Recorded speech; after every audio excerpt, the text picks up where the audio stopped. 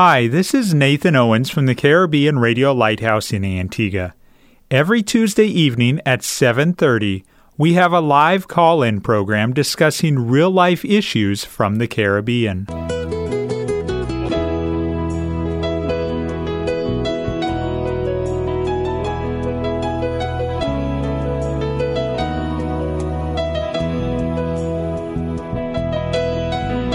Sanctify them through thy truth.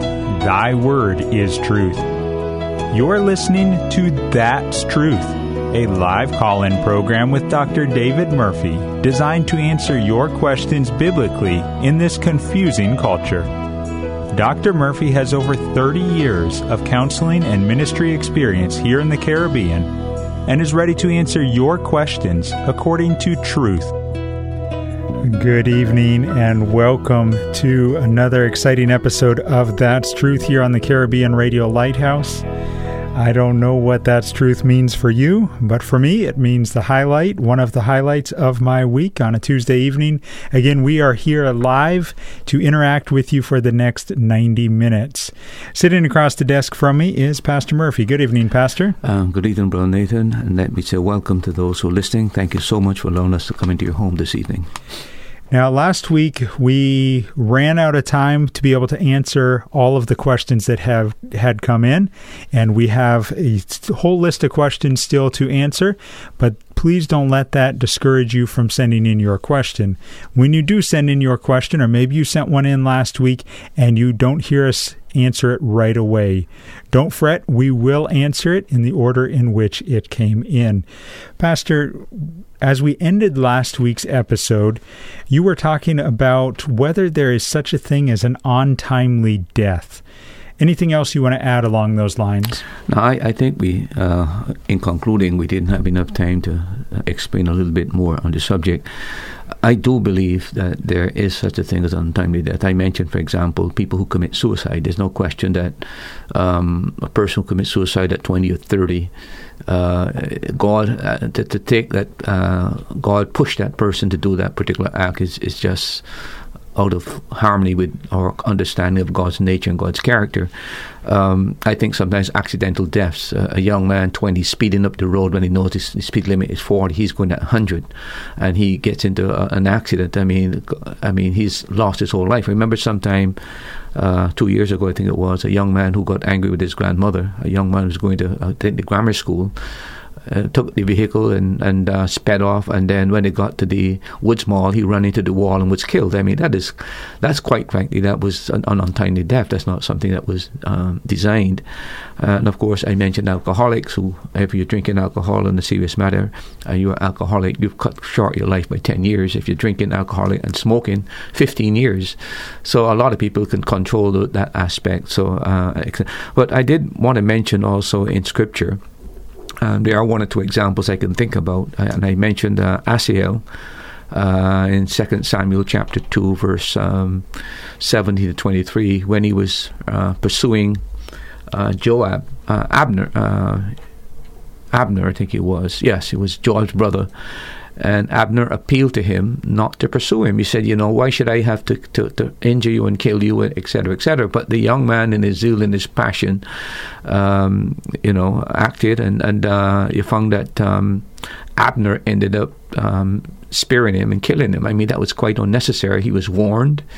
Abner didn't want to commit the act. But again, his life was threatened, and out of self-defense, he killed him. I mean, that was unnecessary. If you listen to the senior man, that would not have happened.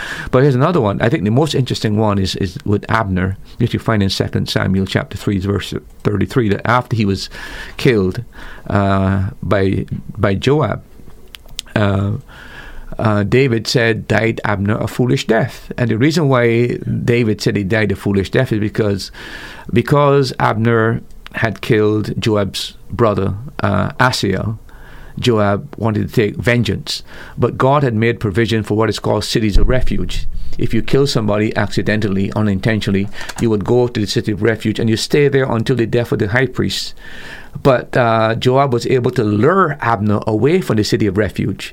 If you just follow what the law was, and that is when he was killed by Joab, and David lamented, died Abner a foolish death. There was no reason for his death if he had just stayed within the law and lived within the city of refuge. So I think those are examples of what you might call an untimely death. I know it might seem to some people puzzling that God is sovereign, He knows everything, but I want to say that there is what I call God's permissive will and God's complete will, and there are things that God permits. And I mentioned before, I think that what will be traumatic for us is to see what God's will, if it was fulfilled in our lives, what it would have been vis-a-vis what it has become. So His permissive will and His direct will, I think they're two different things altogether. But I do think that people make some silly mistakes, do some silly things, and there's no need for some forms of death. That's why I call it an untimely death. Next question that we have, and before I jump into that, let me actually share the contact information. Maybe you just tuned in to That's Truth, and you have a question you'd like to call and be put live on the air. Call 268-462-7420. You can WhatsApp or text your question to 268-782-1454. And you can join us on Facebook Live. Go to the Caribbean Radio Lighthouse Facebook page, click on the Facebook Live video feed, and then comment your question under that video feed. Pastor, has modesty been redefined? The listener wants to know, how is it that modesty in the Bible is different from modesty today? Well, everyone knows that when you look at the culture of the Middle East, even today, even the way that they dress, that goes way back even to the first century, to be very honest with you. The gown that goes right down to your toes, basically, in Western culture is completely different. The cultures are different. But modesty is a principle that whether you're living in the Arab culture or you're living within a Western culture, there are some basic concepts of modesty. You could know when a woman is dressed modestly or not. It's almost something automatic, as though God has pre-programmed us to understand that there are certain parts of a woman's body that should not be exposed because they excite interest, prurient interest often in that. But what we need to do, and the big challenge that we have, is to try to take the biblical principles and apply them to a modern culture. And a precept or a principle that is permanent in Scripture is one that is rooted in the nature of God, or rooted in the gospel, or rooted in the created order. So when it comes to the application of modesty, we must take those kind of principles clearly. For example, you take the creation story. It is very clear that man was not designed after the fall to be naked. The moment man sinned, God clothed man, and man became conscious and ashamed.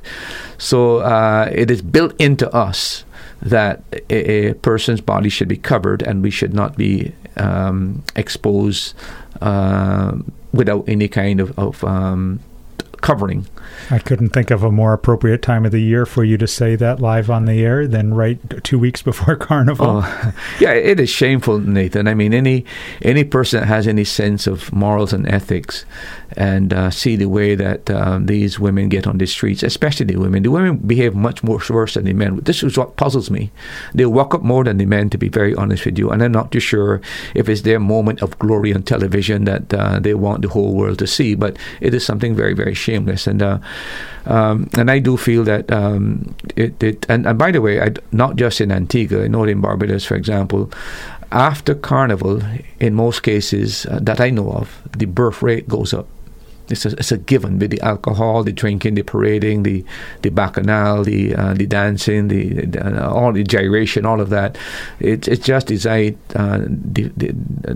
to stimulate sexual interest, and that is where it leads to these kind of things. But the point I'm making, however, that for me, one of the biblical principles about modesty for women, for example, is that if anything that comes above the thigh because God told the Jews that one of the ways that He would bring them to shame and embarrassment, that He would cause their thighs to be exposed. To my mind, that's a basic principle. The thigh should not, and if the thigh is above the knee. So when that part of your body is exposed, to my judgment, that is being immodest for women. And of course for men can be immodest as well. When you take your shirt button, you go down to your navel, and you got you want to show that it's all designed to your moment of glory and to cause people to have desires. But the biblical principle of modesty is something that there's no guidelines saying that where your dress should be, or where your pants should be, or where your shirt should be. But there is built into us a sense of what is proper and what is not proper. This is something that we know intuitively. And I would say to women, always remember that the greatest thing about men is that they're excited by what they see. I'll say to men, what really appeals to women is what you say. Is communication is a key to a woman's heart. Appearance and physical things are really key to a man's, and women need to be aware of that. And I think because they're different than men and they don't feel the same way men feel about these matters, they just don't understand how they can easily stimulate interest in that. So I would say to people that modesty would be the standard, and of course I would use that biblical principle of above the thigh. Anything that exposes the thigh is immodest for a believer. The problem, Nathan, is that the culture is what sets the norm for dressing, and we have not been, as Christians, as much concerned about what is biblically modest as we should be. Women today and men today want to be what you call sexy. I mean, that's the key term. They don't want to be godly or seen to be godly or to be labeled as godly. And I think that's one of the grievous errors that we make in regards to how we dress and how we behave.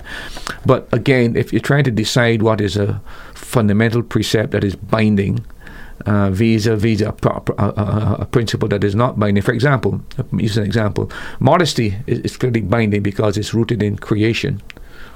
And it's also rooted in the nature of God, as God is a holy God, etc., etc. But greeting one another with a holy kiss, we express that differently than in the Middle East. That is not a principle that is binding. That's what I mean by it's not rooted in creation, it's not rooted in the character of God, it's not rooted in the gospel. But clearly there are ways that we express friendship and hospitality and greeting. We would shake each other's hand, etc., etc. But if you go to the Middle East, he'll embrace you, kiss you on each cheek, etc., etc. So that is a culturally conditioned principle as opposed to one that is pervasive, or one that is standard and should be maintained. I don't know if that helps the person who sent in the question, but all I would say to you is that we have to take the biblical principle of modesty when it comes to dress, and I believe when it comes to dress, the biblical principle there is that would help to know what is modest and what is not, what you should be ashamed of. Is anything above the thigh? I think that would be a basic principle. Thank you to the individuals who have sent in questions thus far. If you have a question, you can call and ask it live on the air, 268-462-7420. If you'd rather not speak live on the air, but you still have a question, feel free to WhatsApp or text it, and we will keep it anonymous. If you the first beginning of your question, you just put anonymous, and we won't even mention what country or what region your area code is from. I wanted to interject two passages. Look at 1 Timothy chapter 2, verse 9 to 10, because I've known of churches who have split over these issues. 1 Timothy 2, 9 to 10? Yeah. In like manner also, that women adorn themselves in modest apparel, with shamefacedness and sobriety, not with broided hair, or gold, or pearls, or costly array, but which becometh women of professing godliness, with good works. Yeah. The emphasis there is not that a woman can't braid her hair, a woman can't wear a piece of jewelry. That's not what Paul is saying. Paul is talking extravagance. In other words, you are trying to draw attention to your body, to yourself. That is when in the church, that is not supposed to be the goal when you go to church. You know that when you walk through the door, you make a statement, everybody's eyes turn that who is this supermodel coming in. That's what he's talking about in the passage. But where I know that, because Paul says not in costly raiments. So if you're saying you can't wear braids, I mean you can't wear, what's a raiment? A raiment is a dress. You can't wear it. So he's not talking about that. He's just talking about this extravagance. And that is where modesty is the principle of how people should dress. And the other one is 1 Peter chapter 3, verse 3 to 5. 1 Peter 3, 3 to 5 says, whose adorning, let it not be that outward adorning of plaiting of hair and wearing of gold or of putting on of apparel, but let it be the hidden man of the heart, in that which is not corruptible, even the ornate of a meek and quiet spirit, which is in the sight of God a great price. For after this manner, in the old time, the holy women also, who trusted in God, adorned themselves, being in subjection unto their own husbands. Yeah. You notice especially verse 9 there. Read that again. Verse 9? Yeah. You read verse 3, right? Verse 3. Yeah. Verse 3. Whose adorning, let it not be that outward adorning of plaiting of hair and of wearing of gold, or of putting on of apparel. Now you see, if people say you can't wear gold, you can't wear any dress. See my point? We just went to the other extreme. yeah, that's can't put on clothes. So if you're saying that you can't wear you can't put on gold, you can't put on garments. So that's not what Paul is saying. And Paul explains it's not the outward person that should cause the attraction; it's the inward person of the heart. So what people need to concentrate on is two things: good works and the hidden person of character, meek and a quiet spirit. That should be attractive. Now, the problem is that Hollywood has shaped our mind of what you look for. And we have been so conditioned that we don't look for those inequalities. We look for the outward manifestation of certain, that Hollywood says are the ideal of what beauty is supposed to be. So you have young ladies today who are anorexic. Yeah. I mean, and it's a big problem in the States. I don't know if you know that. Bulimia is another big problem as well. But again, they're trying to get this ideal. When you see them, they are like a skeleton. But they still think they're too big. So they starve themselves to death to come up to this ideal. And again, I think it has done tremendous damage to our psyche as to what is really beautiful and what is not beautiful. What God says to do is to concentrate on good works. That means reaching out and let people talk about you're meeting the needs of other people and ministering to other people, and then the inequalities that he talks about. So focus on those things, and that's what he's talking. So avoid ostentation and extravagance. That's the key thing, and go back to the concept of modesty. Don't focus on the external, focus on the internal, and I think that is what the Bible is talking about in this passage. You're listening to the Caribbean Radio Lighthouse, broadcasting from the island of Antigua on 1160 kilohertz AM, 92.3 megahertz FM, and online at radiolighthouse.org.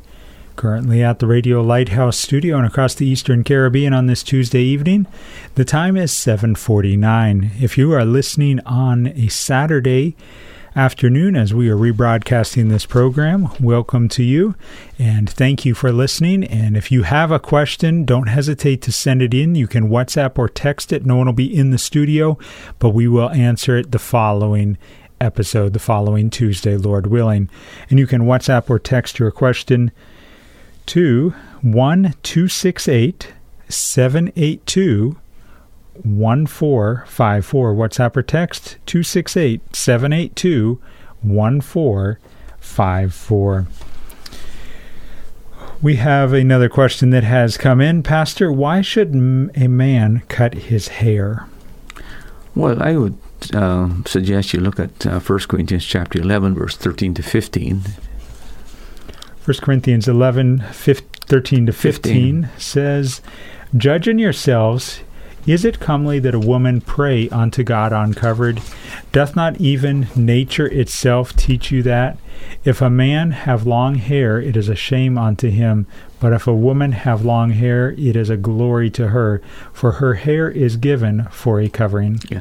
Look, I think that what this is talking about is that we have, nature has an instinctive, dictates to us that when a man assumes a symbol of feminism or femininity, or a woman assumes a symbol of masculinity, that we automatically have a sense that something is being violated in terms of God's intended order. And I mean by that generally speaking, naturally, women here grow longer than men naturally, faster and longer than men. That seems to be a built-in code that says that this is how God designed it, right? So it is proper. You don't want a man to look like a woman. God has made very clear distinctions about these type of things, and I think this is what Paul is talking about here, that naturally a woman wears longer hair than a man does, and he's saying, that's what he's saying. You don't want this unisex thing that you see today. That I saw a lady today, quite frankly, that she looked completely like a man. Her hair is shaved like a man, everything. I'm saying to myself, but why would you do that, right? The only thing that told me she was a man that she had busts. But generally speaking, look like a man, and in some ways act like a man as well. I think that is out of order, and I think that's what Paul is talking about. Some people say, well, I'd like to be natural. So, but again, remember that we're not living in a natural world where everything's in order. We're living in a fallen world, and as a result of that, you've got to keep your hair. You've got to comb your hair. You want your hair to look decent. So, to use the example of being natural, remember that we're living in a fallen world. So we still have to. There's nothing. If you let your garden be natural, what would it become? What would it be like if you were natural and didn't brush your teeth? Didn't brush your teeth or shave your... Yeah, somebody's got it. Pastor, we have a caller from Bendel's Antigua, Brother Williams. Thank you for calling, and go ahead with your question, please. Good evening, Julie Panel. Hi, good evening. Long time no hear, sir. Yes. Good hearing your voice. Good hearing your voice. Yes, thank you. Brother Nathan, how you go? I'm doing well. What can we do for you tonight? Yeah, cool. Today is my anniversary, and my wife... birthday too. So. Happy anniversary and happy birthday to your wife. Congrats. Thank you very much. May you have many more years, many more togethers. Bless. Pastor Murphy.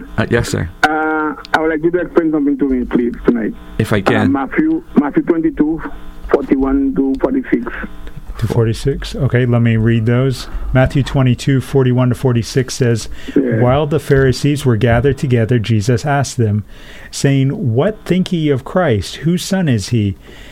They say unto him, The son of David. He saith unto them, How then doth David in spirit call him Lord, saying, The Lord said unto my Lord, Sit thou on my right hand, till I make thine enemies thy footstool. If David then call him Lord, how is he his son? And verse 46, And no man was able to answer him a word, neither durst any man from that day forth ask him any more questions. Yeah, that particular passage has to do with the fact that the religious people did not understand the true identity of Christ. They saw him as a mere man. They didn't understand that he was both man and God at the same time. So that's why our Lord asked him, whose son is he? He is the son of David by his physical birth, because he came through the lineage of David.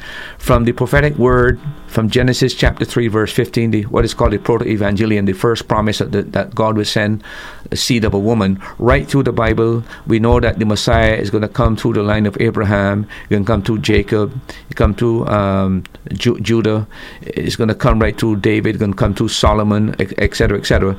So he is physically, as a Jew, born of the lineage of David. So he is the son of David in the sense that he has a human ancestry. But he is more than that. And that's the point he's making. If he is just the natural ancestry of David, how come God said, the Lord, Jehovah said unto Jehovah, sit down on my right hand? So he's saying, he's more than just a man. In other words, this is God's son. So while he's the son of David, he's also the son of God. And they could only see the Davidic side, the son of man, but they could not see the divine side, that he is both God and man at the same time. That is what our Lord is trying to get them to understand, that he is Lord. He is the Jehovah of the Old Testament. That's what he's trying to say to them. He's more than just the son of David. But he could not have been the Messiah had he not been the son of David, because that's one of his credentials. He must come to the line of David. But he's also from eternal. Micah chapter 2, who going forth is from everlasting. So this is God's son that was sent down, was born through the lineage of David, and he's both man and God at the same time. That is the mystery that he wanted them to understand, that they had. You remember one time he said, before Abraham was, I am. And when he said it, they took up stones to stone him. He said, but wait a minute, you're not even 40 whatever years, and you're saying that you knew Abraham, you before Abraham. Again, the word I am, that expression is found in Exodus chapter 3, when Moses asked, who do I say I am that I am? By taking that title, he was identifying himself as a Jehovah as the Old Testament. And of course, that was blasphemy to them, because they couldn't believe that he could be God and man at the same time.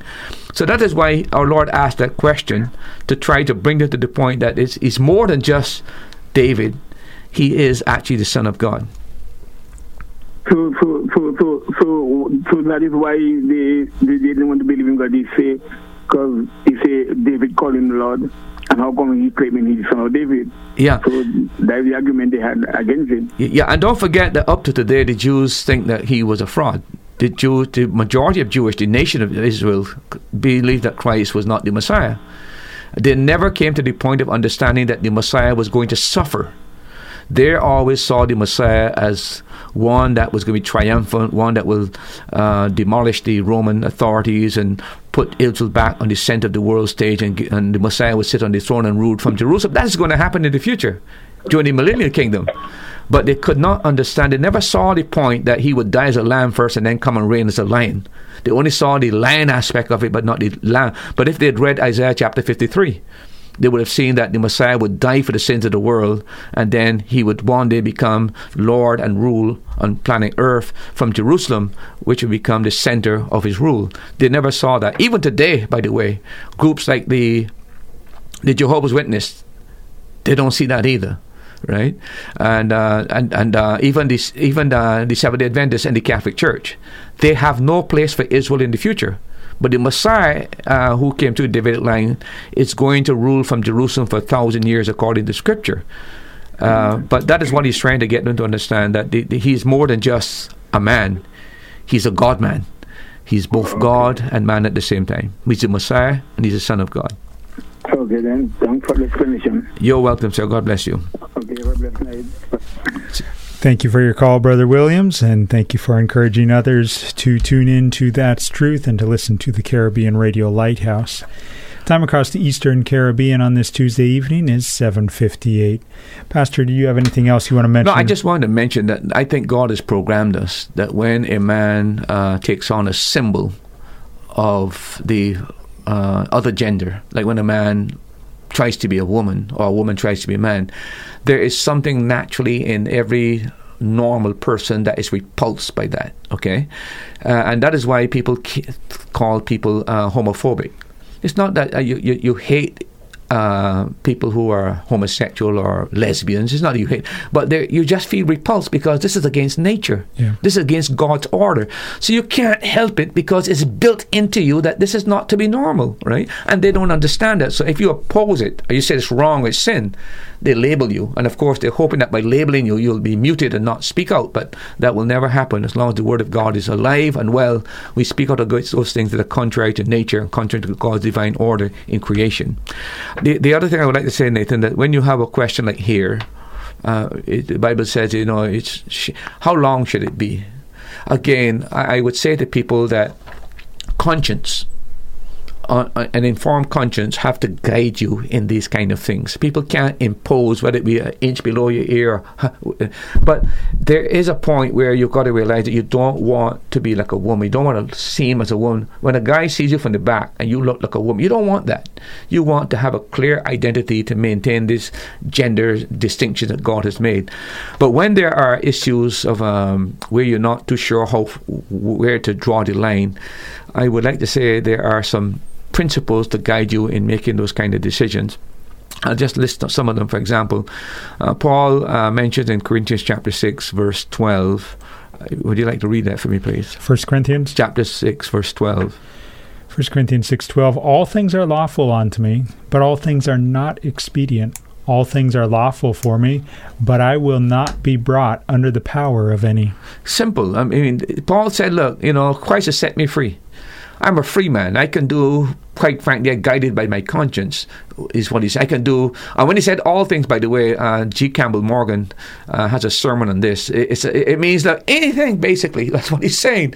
I'm not, because I am free in Christ, I don't have to have all these limitations. But then Paul says all things are not expedient. What I mean, it's not beneficial. It doesn't help the other person if the other person is offended by it. I will not be brought under the power. I don't want anything to master my life so that it dominates my life and I have no control of it, right? But it doesn't mean I don't have the freedom to do certain things, but Paul restrains himself because of that. And then look at Romans chapter 14, verse 19. Romans 14, verse 19 says,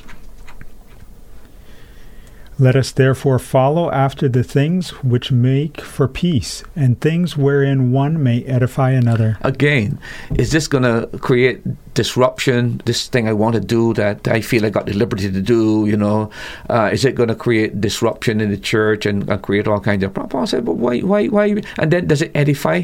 Does it build up anybody? I mean, you do it, so for what? What's the point? You're concerned about other people.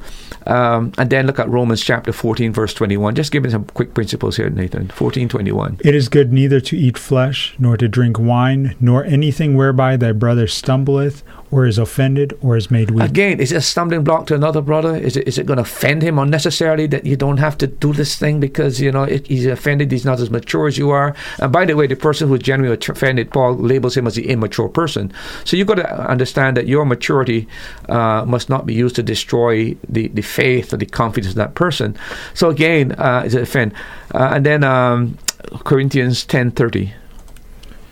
1 Corinthians 10 and verse 30 says, "For if I by grace be a partaker, why am I evil spoken of for that for which I give thanks?" No, I got the wrong verse, but it's that verse that says, whatever you do, whether you eat or drink. I think it's maybe 10:13. But it's all, whatever you eat or drink or whatever you do all to the glory of God. The point is here is that whatever you do in life, does it put God in display? Does it manifest God in any way? That is something you need to be concerned about, that as a Christian, you are the display window that people see into who God is by looking at your life. So why do I get involved in something that is not going to lead to God being put on display, that people will actually have a false view of God or a negative view of Him? And then the other one, Romans 14:13.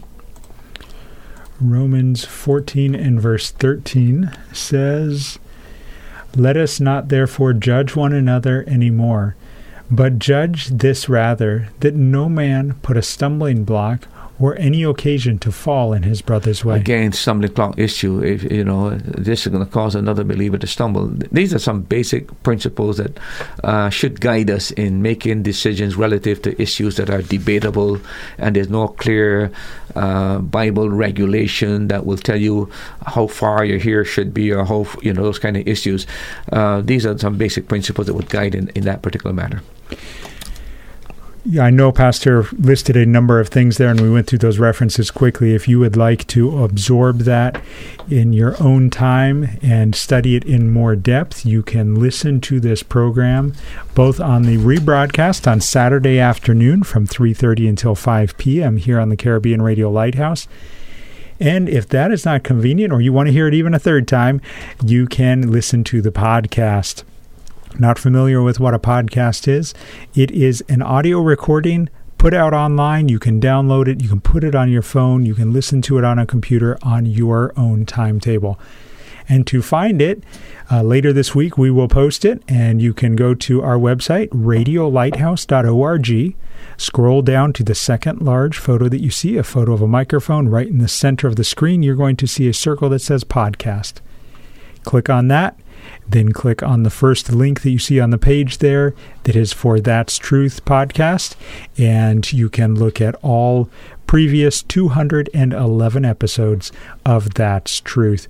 Pastor, we have a question that has just come in from Trinidad. Good night. Why does the Catholic Church have benches for individuals to bend on their knees and to pray? Why is it not found in other churches? Is it wrong to find peace in a Catholic church?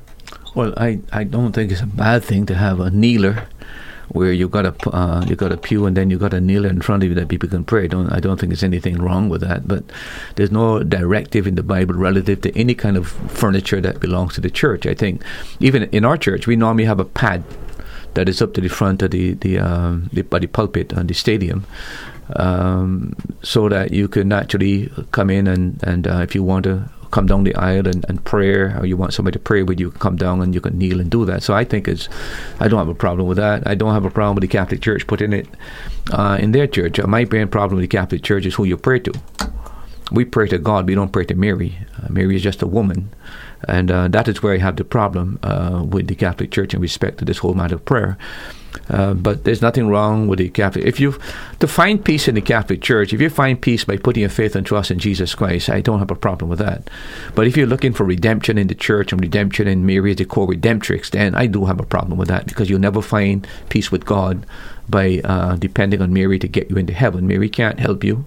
The only person that can help you in regard to the Father is Jesus Christ. No man comes to the Father except through me. He's the way, the truth, and the life. So that's where my problem comes in. I know that there are some people who are saved within the Catholic Church. I have no doubt about that whatsoever. But they're not saved because of what they believe the Church teaches, because they believe that they must join the Church in order to be saved, and they must take the communion in order to be saved, and they must do penance and the 7 heaven sacraments to be saved. They'll never get to heaven, because you've got a false basis on which you're grounding your salvation. It is faith in Jesus Christ, repentance from your sin. That's the only thing that will get you to heaven. Nothing plus, nothing more than that. And that's where I have the problem. But the good thing of having the pew there, that people can come into the church, and I know in St. Lucia, for example, the Catholic Church down in the center of the city is open. Anybody can go in there, and they have these, you can pray. I think that's good. You get away from work, you go in there and pray. I don't have a problem with that. I think other churches, if they could do it, and especially the city where there's a lot of commotion, people just want to get away from lunch and just go over there and just meditate and pray. I think it's a wonderful thing to do that. So I don't have a problem with it, quite frankly. Our next question is from St. Kitts Nevis. Was Ellen G. White a true prophet? No, absolutely not. I can probably in the program deal with her at some point in time. There's a book I would recommend that you read, and you can go online. It's called The White Lie. Okay, by McCrae, that's his name. He's an ex-Seventh-day Adventist pastor who left the Seventh-day Adventist movement when he began investigating the writings of Ellen G. White. And what he discovered, to his utter dismay, this woman is talking about the Lord telling her things and revealing things to her, and then to discover the books that she wrote, they were plagiarized. So what the guy did, basically, he took her writings and put what she said on one side, and then found the other books and put them on the other side. The whole book is about the white lie, that she did not receive these revelations from God. She borrowed them all but she claimed to be a prophet that God spoke to when she wrote all these books. So when he realized that this was he left the church and he wrote the book. And there are many that left the Seventh-day Adventist Church after that book was written, because they discovered for the first time that this woman was telling lies. She's claiming that God has given her direct revelation, when in actual fact she has a whole team of people who are searching and researching and writing the books, and then she said that she did credit. So I would recommend that book. The other thing is that there are some prophecies that she made I could quote at some other time and show that they never came through. And the Bible said the way you know a false prophet, if he makes a claim and it doesn't come true, it's not correct. And some other recommendations that she made about science and about health and so on and so forth was actually discovered that it's not true. It's false. So I think that clearly she's not a prophet. Not a prophet. That's a great segue into our next question. Are there true modern-day prophets? Is God still using prophets today? Well, it depends on how you are going to define the whole matter of prophets. If you remember, a prophet performed 2 jobs in the Old Testament. His job was, first of all, to speak to the times and the issues. So we call that forthtelling. He's telling the people what the will of God and the mind of God is in respect to the problems and the issues of the time. So if there's injustice and mistreatment and murder and idolatry, these prophets speak to those issues. He's forthtelling. But then another part of the prophet was to foretell, to tell about the future. And that was a gift that God gave those people to tell about the future. So if you're talking the prophetic gift in terms of a person who is able to speak to the issues of our times, in a sense, you could say that he has a prophetic gift. There are some outstanding Christian apologists and polemicists who are able to deal with the issues of our times in ways that you can see that they have a unique gift if you want to label that a prophetic gift in the sense that they can attack the issues and deal with the issues and big biblical, I would say yes. But in the idea of having the gift to foretell the future, absolutely not. No such prophets exist today. And here's the reason. The Word of God is complete. If you were to read, I would challenge anybody to read Genesis and read Revelation. You cannot read the Bible and read Genesis and Revelation without understanding that one is the beginning and the end is the completion. Everything you find in Genesis basically is almost undone in the book of Revelation.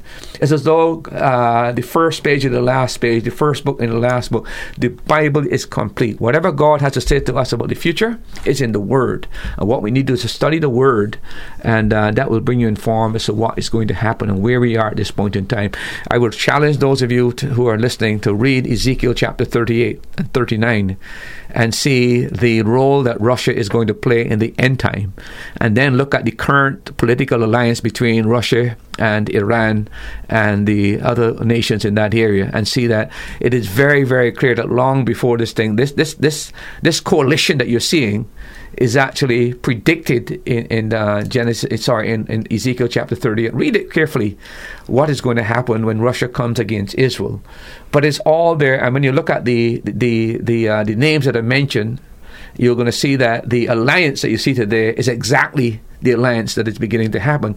So the hand, as it were, of like when the guy went to Elijah, told him, go and look at to see if the rain is falling, and he said, I see a cloud like the hand of a man rising. That's the prophetic picture today. You can almost see this thing getting larger and larger and larger. We're moving towards a climactic end, and you need to read your Bible and stop listening to these people who claim to be prophets. The reason for that as well, Nathan, is that if you look at Ephesians 2:19 and 20. Ephesians 2:19 and 20. Now therefore ye are no more strangers and foreigners, but fellow citizens with the saints and of the household of God, and are built upon the foundation of the apostles and the prophets, Jesus Christ himself being the chief cornerstone. Those, in my judgment, are the particular gifts that have actually no longer needed, because they lay the foundation. The reason why God called the apostles and the prophets in the New Testament was to lay the foundation of the church and lay the foundation of biblical principle. Now, once the foundation is built, you build on the superstructure. That's where you got the pastors and evangelists, etc., etc. But they were chosen by God to lay the foundation. We don't need to go back to the foundation. The foundation is already laid, and the cornerstone is Jesus Christ. So there's no need for that prophetic gift any longer. The other thing I would say, if you look at 1 Corinthians chapter 13, verse 8 to 10. Charity never faileth, but whether there be prophecies, they shall fail. Whether there be tongues, they shall cease. So at some point in time, God never intended the prophetic gift or the gift of tongues to last indefinitely. Okay? Now, of course, the Bible doesn't tell you exactly when it will end. But clearly, when we begin to deal with those in other things, you'll see that once the Bible was completed, there was no need now for the prophetic gift. God has already told us what will happen. There's no need now for the tongues gift as well, because you had to have an interpreter tell you what God was saying. But that is already completed. So that's another principle that is there. And then 2 Peter chapter 2, verse 1. But there were false prophets also among the people, even as there shall be false teachers among you, who privily shall bring in damnable heresies, even denying the Lord that bought them, and bring up themselves swift destruction. And then look at Matthew chapter 24, look at verse 11 and verse 24. Matthew 24? Yeah, verse 11 and verse 24. And many false prophets shall rise and shall deceive many. Skipping down to verse 24. For there shall arise false Christ and false prophets, and shall show great signs and wonders, insomuch that if it were possible, they shall deceive, the very elect. It's very, very clear. This renewal of what they call it. There's a school in America that you can go and train to be a prophet, but you got to pay to learn how to be a prophet. They're trying to create what is called the prophetic school that you had in the Old Testament with Elijah. So much craziness is going on today that I just can't believe. Look, I'm afraid that the church, unless we come back to the Bible and let that be the standard by which we live, and by which we govern, and by which we hold our beliefs and get our principles. And as long as we're looking towards men who claim to have the prophetic gift, who many times go contrary to the Bible, what they teach, we are in serious trouble. And I think that the church is set up for deception. And I think that has happened over the years. Look at, take Benny Hinn, for example, right?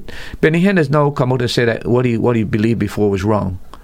And I give him credit that he has finally said that a lot of things that he believed, he don't believe now. But my answer to Benny Hinn would be very simple. Well, give back the people the money. You know how much millions of dollars he has raked in with this false teaching he's been teaching, and now he's saying I was wrong all this time. Okay, if you're really wrong, give back the people who gave you all this money. But of course, he'll never do that, right? But the church is being deceived right and left and center because it's moved away from biblical authority. And we got to get back to the scriptures and teach the scriptures and preach the scriptures and get our moral principles, for example. Nathan, if I might say this, not want to get up on topic, but that's why there's so much confusion about same-sex marriage, homosexuality, transgender. You know why the confusion is there? Because the church has not set forth clearly the divine order in creation on these matters and have not stuck to their position. They're allowing the psychologists and people who have got twisted minds and the people who got a different agenda than biblical agenda to influence them to the point where they've now surrendered and kowtowed to these type of people, and therefore there is no moral voice any longer that is echoing that these things are wrong. I think that's a major mistake that is being made. So there's no, in my judgment, there are no prophets today in the sense that they have the prophetic gift to foretell the future. I was just reading a book by Josh McDowell on, it had to do with Casey. You've heard of Casey?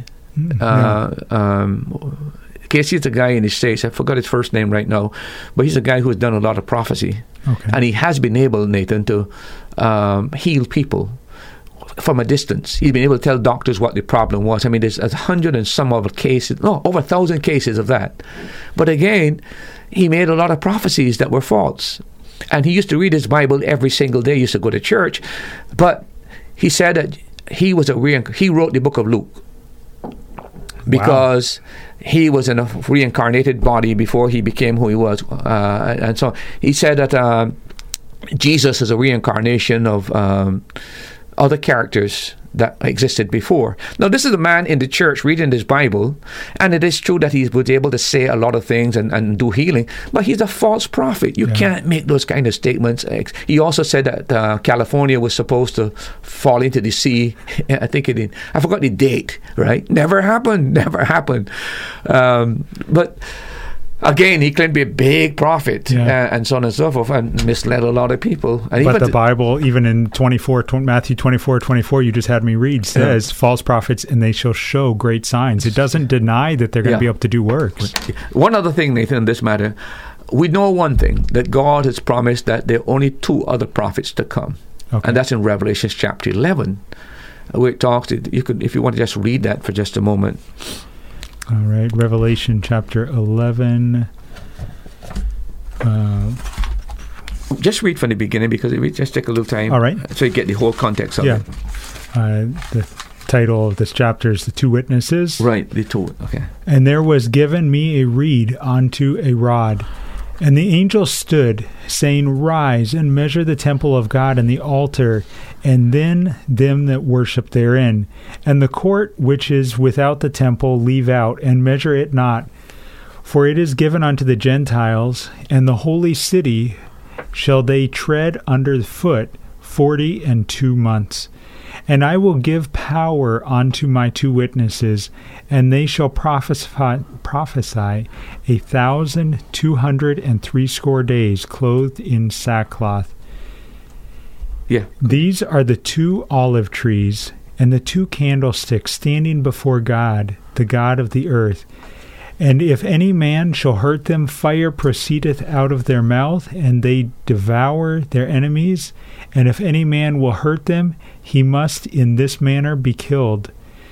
These have power to shut heaven, that it rain not in days of their prophecy, and have the power over the waters to turn them to blood, and to smite the earth with all plagues as often as they will. We can stop there because generally speaking, the public can read that. But that's talking about in the tribulation period. Notice the defining time limit, 42 months and 1260 days, 3.5 years. This has to do with the tribulation period where these two prophets will arise and speak against the Antichrist. You'll find later that they're going to be killed. And then there's going to be a great birthday party, people celebrating that day. And the Bible says that the whole world will see their bodies rise up before them. Now again, that's a marvelous fact. That made no sense to people until you had television and telecommunications. You can actually, a person can be killed today, you can actually watch the funeral. That's what it's talking about. Far ahead of time, God was saying, look, the time is coming. I'm going to raise up these two prophets in the end days, the tribulation period. They're going to kill them. And then they're going to celebrate. But then they're going to watch their bodies rise up out of Jerusalem. Now imagine the impact that's going to have. But that shows you how far in advance the scripture was. Remember, this Bible that we got here was 1611. We knew nothing about television until in the 20th century, basically. So clearly, we're ahead of time what would have happened. But the point I'm making here is that they only endorse future prophets are these two prophets. That God said, these will arise and they will do great wonders. But if we don't have time, but in Revelation chapter 13, there's another prophet that's going to rise up called the second beast, who will align himself with the first beast, which is the Antichrist, and he will promote the agenda of the Antichrist and persuade people to receive the mark of the beast. And one of the conditionalities of receiving the mark of the beast is that if you don't do it, you can't buy or sell. It would be the commercial control of the world from a centralized authority, and this prophet will be saying, this is the Christ, this is the one. You need religion and politics to be married together. That is what is going to happen in the future. And even today, every politician knows that they are sensitive to the religious people, and they know that if they do certain things, there are consequences because we live in a democracy. And that's why they don't touch certain subjects, because the Christians rise up against a political party, they're not going to get back into power. So that's why sometimes they're very mute. It's not that they don't want to change these things, but they realize that these are hot buttons and so on. And thankfully, that is still true in the Caribbean to some extent. Other than that, we would have gone the way of America a long, long time in promoting, but we're headed in that direction recently with the Buggery laws being, they're going to be cancelled out now. But again, my whole question about this whole thing is this, if the law was, a guy just sent me a email that gave me the whole history. This guy is telling the whole history of where Buggery was, Buggery laws came from and how they were changed and the times that how much years you could get and all that kind of stuff. My whole issue there is that how can all of those people be wrong? That was so many years ago, and by the way, up until I think it's in modern times, they've had to look at these laws already and change the amount of time you can get for involving in it. But again, so you're telling me that all this generation are wrong about what Buggery is about. Buggery is evil, it is sin, it is ungodly. And the reason why those were put on the books is because at that time, the legislation and the politicians at least were God conscious. And the Bible was still a basic book that would guide their moral decisions. That's why it was on the book. It's the Bible that influenced that to be on the book. So why do we change it now? Has anything changed to make Buggery evil and sinful? Nothing has changed. It is just that we want to be politically accepted and fall in line with the nations and what the UN has said on these kind of matters. But that's the tragedy of our times, to be honest with you. You're listening to the Caribbean Radio Lighthouse. The name of the program is That's Truth. It is a live, interactive call-in program with Pastor Dr. David Murphy, the pastor of Grace Baptist Church on Rowan Henry Street in Antigua. Are you enjoying his teaching? Are you in Antigua and you're looking for a Bible teaching church to attend? If you're already attending a Bible teaching church, continue to support that church. But if you are looking for one, we welcome you with open arms to join us at Sunday mornings at 9 a.m. for Sunday school and 10 a.m. for the morning service. Again, that is at Grace Baptist Church on Rowan Henry Street in Gambles Terrace, Antigua. Time across the Eastern Caribbean on this Tuesday evening is 8:25. If you have a question, you can call and ask it live on the air by calling 1-268-462-7420, or you can WhatsApp or text your question to 268-782-1454. Thank you to those who have already sent in their questions. You can contact us with multiple questions in the evening if you so desire. You can also email your question to crlthatstruth@gmail.com. One word, no space, no apostrophe. And the final way you can interact with us is on Facebook. Go to the Caribbean Radio Lighthouse Facebook page. Click on the Facebook Live video feed, and then right there on your device, you can comment in the comment section, and your comment will be passed along to Pastor Murphy live on the air in a timely manner. Anything else you want to mention about prophets, or are you ready for the next question? I hope I'm able to. I hope in some way help the person to understand why we don't believe there are any prophets today. By the way, there are these fellows who come over to different countries. When I was in St. Lucia, there was some guy there saying that St. Lucia's best days are forward. I wonder what he's saying today. But again, you couldn't put any coins in the waste basket. He didn't want to hear noise. Wanted the paper. He wanted the paper, right? I don't know why Christians are so naive and so easily deceived and not see that these people are gold diggers, and they're using what they claim to be a prophetic gift often to milk the people. And I thank God that even before I was a Christian, I had more sense than a lot of Christians today who allow these people to come in and say what they want to say, take all the resources basically, and then go off and just keep fooling people from one to the other. So I just calling for greater discernment on believers in these matters, and let the Bible be your guide in relation to subjects of this nature. We have another question here. Is it wrong, Pastor, for a person to lust after their spouse? That's not a question you hear every day, but from a biblical standpoint, is it wrong to lust after your spouse? Well, look, the biblical word that is used for lust is a word that it can either have an evil connotation or a good connotation. And generally speaking, it's the context in which the word is used that defines whether or not it is something that is legitimate or not legitimate. When it comes to the word lust in the Bible has to do with desire. That's what the word really means, desire. So you desire your wife or whatever. There are things that legitimately are illegitimate. It depends on your focus of those desires. For example, if you look at Matthew chapter 27 to 29, you have illegitimate desires there, focus on the wrong object. Matthew 27, 29? Chapter 5, 27 to 29. Matthew 5.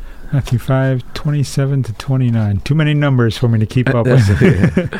All right. It says, Ye have heard that it was said by them of old time, Thou shalt not commit adultery. But I say unto you, that whosoever looketh on a woman to lust after her hath committed adultery with her already in his heart. Verse 29. And if thy right eye offend thee, pluck it out, and cast it from thee. For it is profitable for thee that one of thy members should perish, and not that thy whole body should be cast into hell. Here's sexual desire focused on the wrong object. It's focused on someone who is not your wife. You see another woman, and you get, these desires, etc., etc. The Lord said, if you desire, you sleep with her in your mind, you undress her in your mind. He said, listen, you've already committed adultery. The act of adultery is not what makes adultery adultery.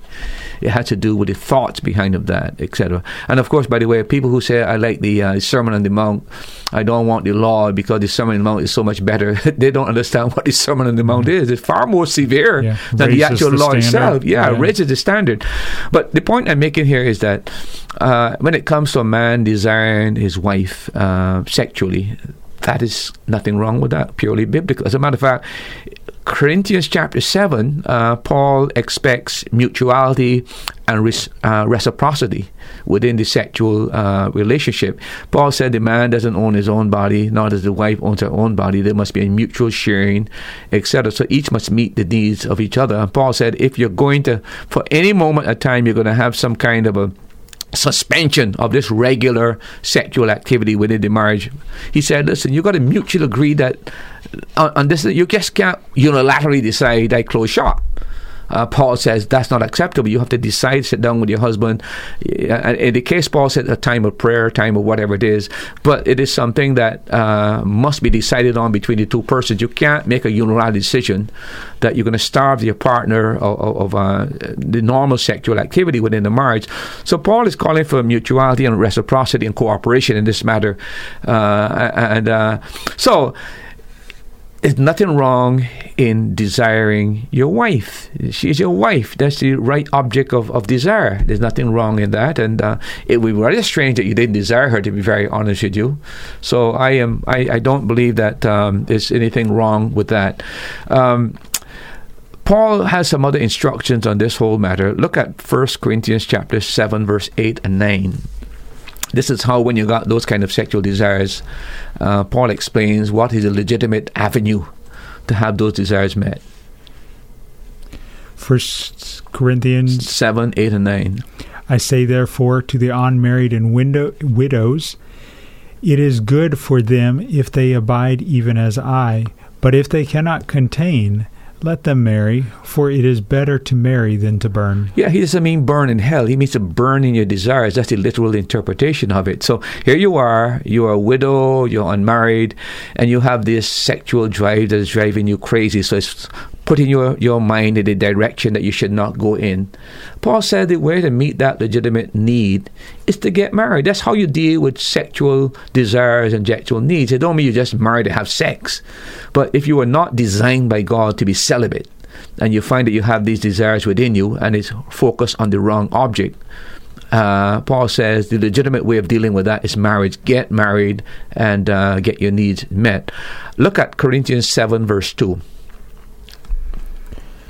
1 Corinthians 7:2. Nevertheless, to avoid fornication, let every man have his own wife, and let every woman have her own husband. Again, Paul said, look, the Bible answer to lust and these kind of things is marriage. Get married if you have that. You don't go and just mess up other women's lives and they become a second-hand vessel that another man is going to take on some point in time, or maybe a third-hand or fourth-hand or sixth-hand, whatever it is. You don't want to mess people's lives up so that they get a second-hand product. So if you find that you can't contain yourself, that is the particular object of it, okay? But what advice would you have for the young man that says, Pastor, lust is consuming me. I'm going to get married. I need to get married right now. And he wants to get married, but yet others are saying, whoa, put the brakes on. Don't make a foolish decision. You need to make sure that that's the correct person to marry. Because sex must not be the primary purpose for marriage. Paul is saying this is a legitimate way of doing it, but you can't just say, I'm going to get sex. If sex was the answer to marriage, we wouldn't have any divorce. I'm serious. We wouldn't have any divorce, right? So it's more to marriage than just having sex. And the mistake that people make, they think that when they jump into the bed, all problems solved. Problems just began, as a matter of fact. Well, I would say to a young man like that, I don't know, or a young woman, okay, you've got the desire, you want to get married, but there are other factors you need to look at, because within your first 2 years of marriage, the main problem you're going to have is finance.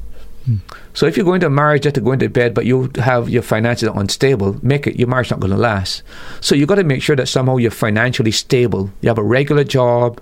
You have a sense of responsibility. If you don't have a sense of responsibility, stay out of marriage, right? Stay out of marriage completely until you get responsible. So I would say to that person that, is there evidence that you are stable? Is there evidence that you have financial security? What kind of? Because these are the problems, Nathan. And then the other thing that, if you want to go into marriage, the wedding, people want a big thing. So they spend the next 2 years paying off their debt. They're already going to have problems in marriage when they begin first 2 years with the debt. Now you're going to add debt to it as well. So these are other factors that need to be borne in mind. So you just don't jump into marriage because you have a sexual need that needs to be met, and Paul says, well, go ahead and better the married than the burn. But there are other things that the Bible talks about. You've got to love your wife as you love your body, and you've got to take care of your wife like you take care of your body. So how are you going to take care of her now other than meeting your sexual needs? So there's more to marriage than just sex, right? So I would balance that idea with it, and I would encourage that person to try to build up financial resources at first, and then not only that, try to be more mature. Show that, for example, show that you can hold a job. If a person can't hold a job, how in the world? If a person came to me and said, "Pastor, I want to get married." Suppose somebody's at church came and said, "Pastor, I want to get married," and I listen to them, and I know the person, but I find that they can't hold a job. They jump. Blah, blah, blah. I would never say that you're not ready for marriage yet. You don't understand responsibility. And they may not like me or don't like me, but quite frankly, it doesn't bother me. I am concerned that when I marry people, I want marriage to last. I'm not here to show how many marriages I perform within a year, and that doesn't appeal to me. I want marriages that work, and therefore I would be inclined to dissuade that person until they show me some evidence of maturity, and meanwhile they're building up their income to be ready for marriage. That's how we would deal with that. The other thing, let's look at Corinthians chapter 7, verse 3 to 5, Nathan. Let the husband render unto the wife due benevolence, and likewise also the wife unto the husband. The wife hath not power of her own body, but the husband, and likewise also the husband hath not power of his own body, but the wife. Defraud ye not one from the other, except it be with consent for a time, that ye might give yourselves to fasting and prayer, and come together again, that Satan tempt you not for your incontinency. No one can read that passage but don't understand that Paul expected sex to be regular and frequent within marriage. There's no question about that, right? And when you're dealing with problems, Nathan, you find that the problems in marriage, there are four main problems in marriage. Number one problem is normally communication. Number two has to do with sex, has to do with number two is finance, money, and then in-laws. Those four things.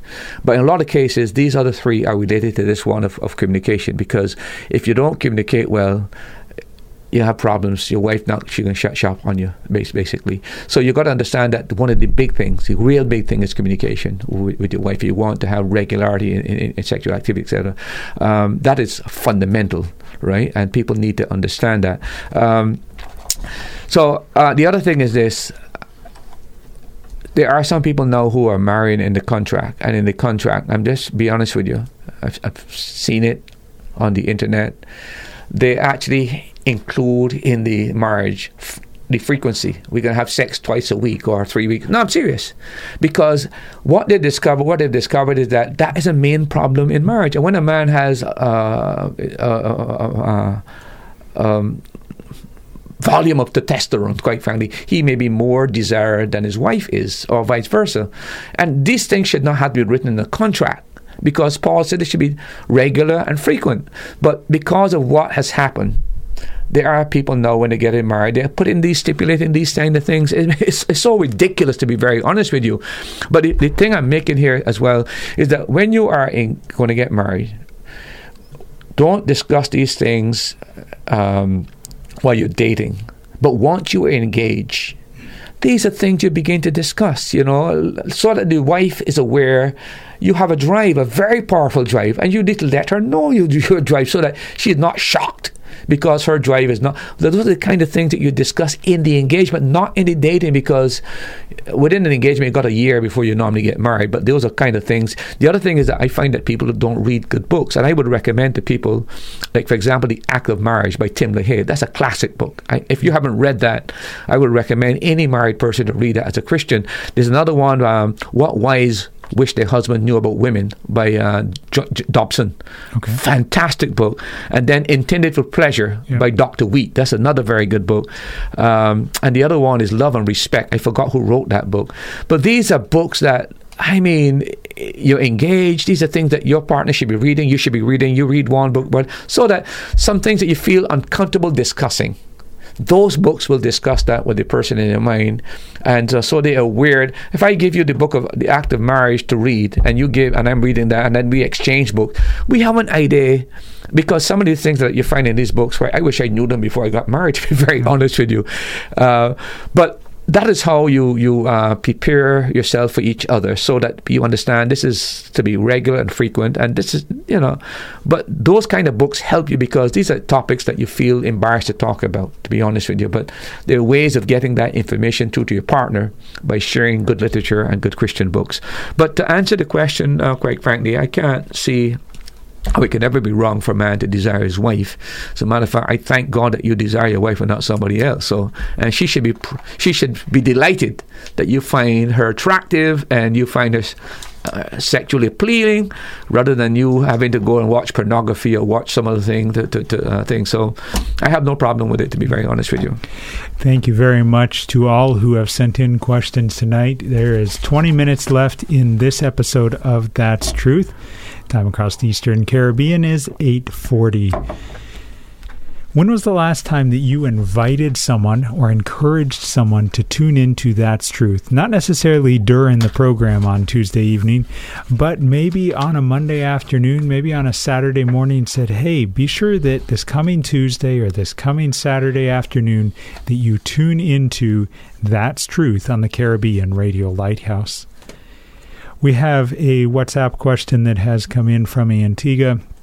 Pastor, please remember the instance when Jesus was on the cross and he handed his mother over to John and John over to his mother. Recently, a young man almost assaulted me in town because he didn't want me to talk anymore about Jesus. Instead, he was saying, "What about Mary?" He then said, he's sure Mary is seated on the right hand of the Father in heaven. What exactly is the Catholic Church teaching that could cause all of this confusion? Well, look, the Catholic Church has been wrong for centuries. The reason why you had the Protestant Reformation and why Luther and Calvin and Zwingli and all of those people came out of the Catholic Church is because they were trying to reform the Catholic Church because of the deviant doctrines they got that is contrary to Scripture. And one of those false doctrines is that they've made Mary a goddess. There's a church in Barbados called the Queen of Heaven, and they have Mary as a queen. There's no queen in heaven. Let's be very, very clear. There's no queen in heaven, okay? But that's the Catholic doctrine. They also teach, for example, that Mary is the co-mediatrix. Now, there's only one mediator between God and man, the Bible tells us, but they said, no, there are two mediators. Mary is helping Jesus. And then they teach what is called co-redemptrix, that she is part of help with the redemption of humankind. It is these kind of erroneous false doctrines that people embrace. So when you begin to say to them that Jesus Christ is the only way, there's only one mediator, that Mary is a woman that is dead, she can't help you, can't pray to Mary, people are highly offended because of the doctrine of the Catholic Church. The offense is going to come. As long as you state the biblical truth, you're going to have people who are offended because they think that when you say that something like this is wrong, you are attacking the Catholic Church. I am not concerned about attacking the Catholic Church. I'm concerned about biblical doctrine. So you cannot deal with biblical doctrine except you deal with those doctrines that are deviant or false. So it's necessary for you sometimes to say that this is a false doctrine, this is a false teaching. Now, what people should do when you say that is this. Well, let's see if he's right. Let's go into the Bible and see if there's a co-redemptrix, if there's a co-mediatrix. And then when you find that it doesn't exist, well, then you come out of the Catholic Church. Then you leave a movement like that. But don't think that, take the Scripture. When people say something is not true or doctrine is false, take the Scriptures and judge that by the Scriptures. If the person aligns with the Scripture, you try to align with the person as well. See? But that's the problem that is happening when you are emphasizing these doctrines and people believe them. And by the way, a lot of these people don't read the Bibles. They just listen to whatever the priest says or the Pope says or whatever it is. And that's the problem today. But you must stick to the truth. You must let the Bible be the standard for your doctrine and your practice. You must not deviate, and you must be willing to pay the price of taking a stand for biblical truth. You can't allow persecution or allow people to browbeat you into surrendering biblical truth. You can't do that. You take a stand for biblical truth, and you do what all the martyrs have done before. The witness of the Christ and the witness of Scripture. Those are two things you hold to, and you don't surrender. A question from a listener that kind of follows along the concept of, is it possible or is it a negative thing to lust after your spouse? This listener says, I once heard a man of God say that he masturbated to the thoughts of his wife. Is this practice holy or unholy? Well, first of all, he's not a man of God. I could say that definitely he's not a man of God. He might be a professed pastor, he might be a preacher, but any man that self-masturbates to the image of his wife, quite frankly, is a deviant person.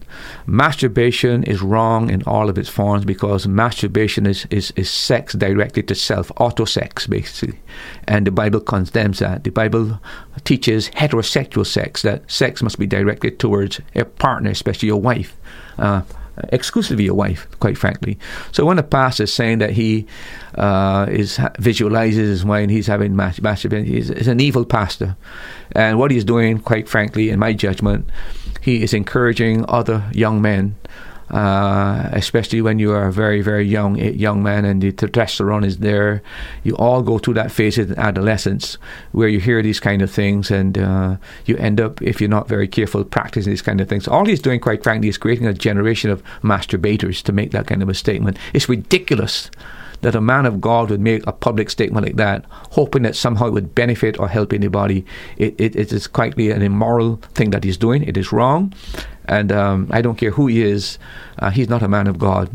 He may have a collar around his neck, he might wear a frock or something, but he's not a man of God. He's a man who is perverted in his mind and has moved away from biblical principles and biblical morality, and either doesn't have a proper understanding of biblical sexuality, but what he's doing is evil, it's not right. We have a question that has come in. Good night, Pastor and Brother Nathan. I really enjoy the show. Recently, there were some services held at the Multi-Purpose Center. I was told it was a Christian function, but I was quite disturbed by some of the things that were taking place. In these hard times, people were paying a prophet to pray for them, and this is far from extreme. Pastor, I saw other people who profess Christianity, but I am convinced this was not of God. Am I being judgmental? And do you believe God gives supernatural powers to some believers to deliver others? Quite frankly, this is atrocious. This is an abomination. That you've got hurting people coming to paying a person to pray for them. I mean, how low can you get? How mercenary can you get in this kind of thing? So whoever planned that, whoever programmed that, that is evil to the height of evilness. It's wrong. It's completely wrong. If God has given a person a gift to help people in an era like that, the person should be able to go naturally to the person to do that. You shouldn't have to pay somebody to pray for you and to do those kind of things. This is total evil. This is now making the church merchandise of the church. This is where I don't know how people are not discerning enough to understand that these kind of things are what the Bible talks about in the end times. If you go back to Timothy and some of those books, it talks about men who are greedy for gain in the end times, willing to sacrifice their soul for filthy lucre. This is what you're having today, and churches are complicit in it. As far as God giving men gift to heal, that's what it said, healing? To deliver, let me look at the exact word, some believers to deliver others, supernatural powers. The Lord has given to His church His word. He's given to us, His church, His Spirit. He's given to us guidance on these matters. And I myself am not a person that involved in what they call a lot of deliverance, because I think a lot of the deliverance is bogus as well. There is some truth to a lot of it as well. They do have people who have got contact with demons. I recently dealt with one and I'm trying to get a group of people in our church eventually to make sure that they're praying when we try to help this person. But again, the idea that you go around, you're an exorcist. You go from church to church as though you're almost like a doctor going from place to place. You've got this great power, etc., etc. I don't have any people in my lifetime who have that kind of a claim. I know that some people do, but I do notice that pastors try to help people when there's a matter of demon possession, etc., etc., and they should. But again, there's no particular gift. Talk about the gift of exorcism. They just said, in the name of Jesus, you will cast out demons. So that is a general thing that is given to the church, the authority of the church. And that's where I think that pastors should help people when they're in this condition. It's actually a fact of demon possession. Anytime, for example, a person acts kind of crazy and medication could solve it, it's not a demonic problem. It's very simple as that. It's an organic problem. So if you find a person who claims to be like, there are people who are bipolar, and bipolar is a physical problem. And there are people think that they're mad, they're not mad, because once medication can bring their neurotransmitters back into balance, it can't be demonic. It's a mental problem. Sometimes, and a lot of the times, people are delivering people who are normal, and not understanding that how should I say it, the physiology of it and the medical science behind this, and so on and so forth. I remember one time, Nathan, I visited a lady to try to help with another pastor here, and she was taking, I don't want to exaggerate, again, like 10 or 15 sleeping pills. I can't sleep. Wow. You're dealing now with something that is beyond the physical. Moreover, I never met a woman that cursed God more and talked more vulgar things about her and Jesus. So I knew we weren't dealing with a normal situation. We were dealing with somebody who's clearly demon-possessed. I would not recommend, I would not suggest anybody that you go to pay somebody to heal you, or go and pay to get somebody to pray for you. They've taken the gospel, they've taken biblical truth, and have brought it to shame and reproach. And that's why people today have so little respect for the church, because they think the church is just out there to milk people of their money and their resources. And the problem is, it is a broad brush that tarnishes everybody that's a church. And that's the misfortune. But I would say to you that was wrong, that was not biblical, that was not scriptural. Pastor, do you believe that there is such a thing as soulmates? What people mean by soulmates, quite frankly, is that they've found a person and their personality is compatible with theirs. For example, they seem to share the same thoughts, the same dreams. They seem to have the same thought patterns, same values, same interest, same priority. I suppose it's possible that you might find somebody who just mesh with you. But the reality is that's not the real world. What the Bible talks about more in the scriptures is complementary relationships.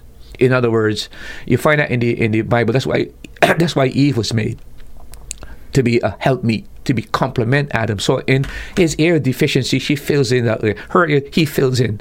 So it's not that you think alike, etc., but you're able to work together and synchronize together. That's the biblical ideal. And you'll find that is more realistic than to spend your whole life looking for a soulmate. I know of people today, I know of wonderful young ladies. Well, they're no longer young ladies, they're old maids now, waiting for Mr. Right to come. I'm serious about that. I mean, really attractive people. They never found, because you're looking for your soulmate. We're going to find him, right? Very rarely do you find a person that thinks like you, acts like you. That's not. You've got to learn to work and complement each other. That is more the biblical model. So you focus more on what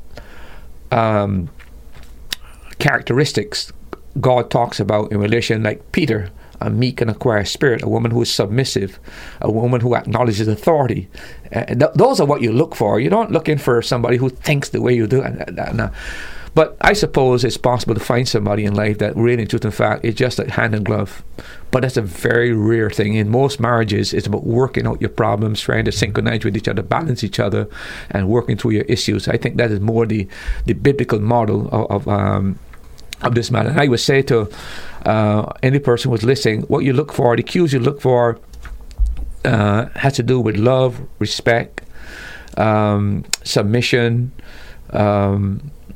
respect for authority, that kind of thing. Those are things you look for. The meek and the quiet spirit I mentioned before, that's the thing you're looking for. You're not looking for this idea of compatibility in thinking and behavior. You're on the wrong route. It sounds good, but very rarely would you ever meet somebody that's a clone of you. So you've got to learn to work each other and then think of cultures, the cross-cultural thing we have in the Caribbean. I mean, a St. Lucian is not a Barbadian. An Antiguan is not even essential in the thinking. I can tell you that. Not even in the food, right? So if even a simple matter of food you're not compatible with because differences, how you expect your personality is going to be shaped and formed in St. Lucia or in Antigua and in St. Vincent, different backgrounds, whatever it is. If you're looking for that, you're hardly going to find it. Look for those biblical principles. Does he really love me? Because a man must love his wife. Does she really respect me and my authority? Is she willing to submit to my authority? Does she let me lead? That kind of thing. Does he show kindness and thoughtfulness to his mom, to his sisters? Those are things you look for. But looking for this idea of having this, you'll be waiting until you die and you won't find that person. I think we can all think of individuals who are still waiting for Mr. Right or Miss Right, and they are aging as they wait. Probably will never find him, to be honest with you. And then if you want children, if you go beyond your 40s, hardly you're going to want to make that choice. And most men want at least a child, right? Most men.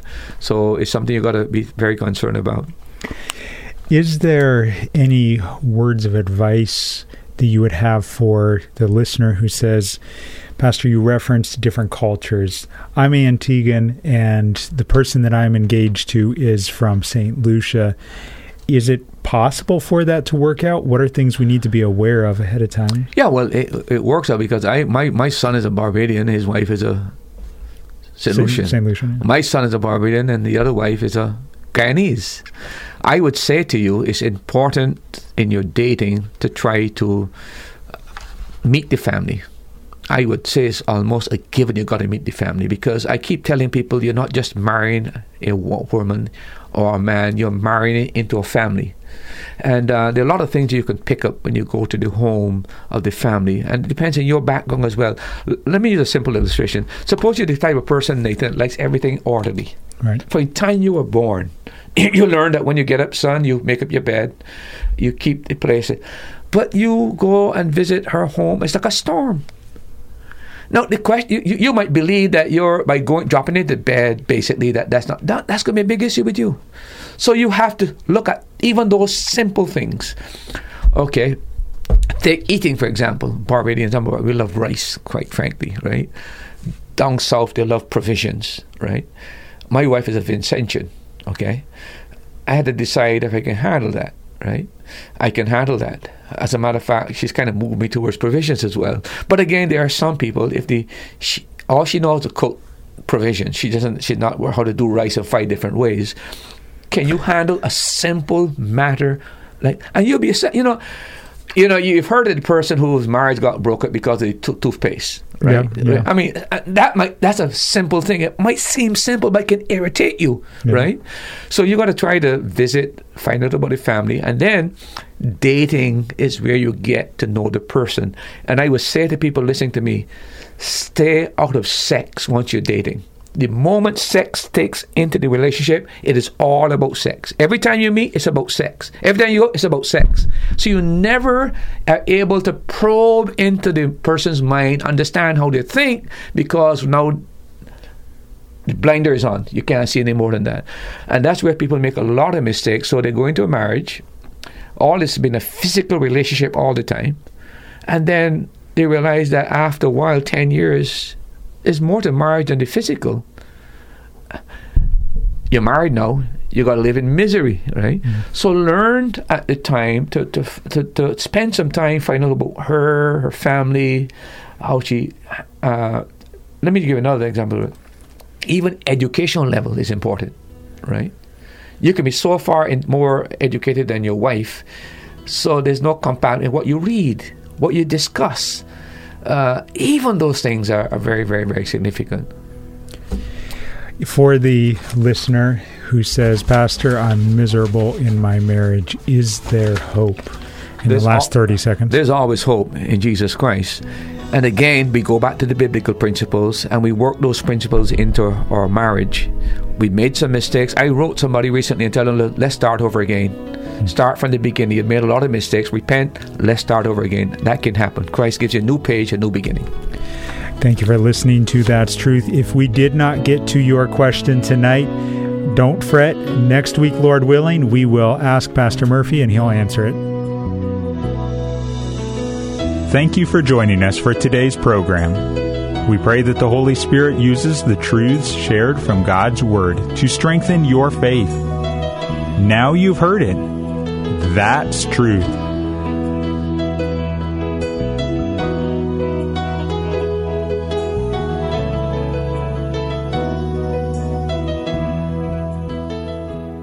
Thanks for listening. Remember, you can hear more answers to life's questions on That's Truth, Tuesday at 7:30 p.m. on the Caribbean Radio Lighthouse. If you're in Antigua, you can listen at 92.3 megahertz FM.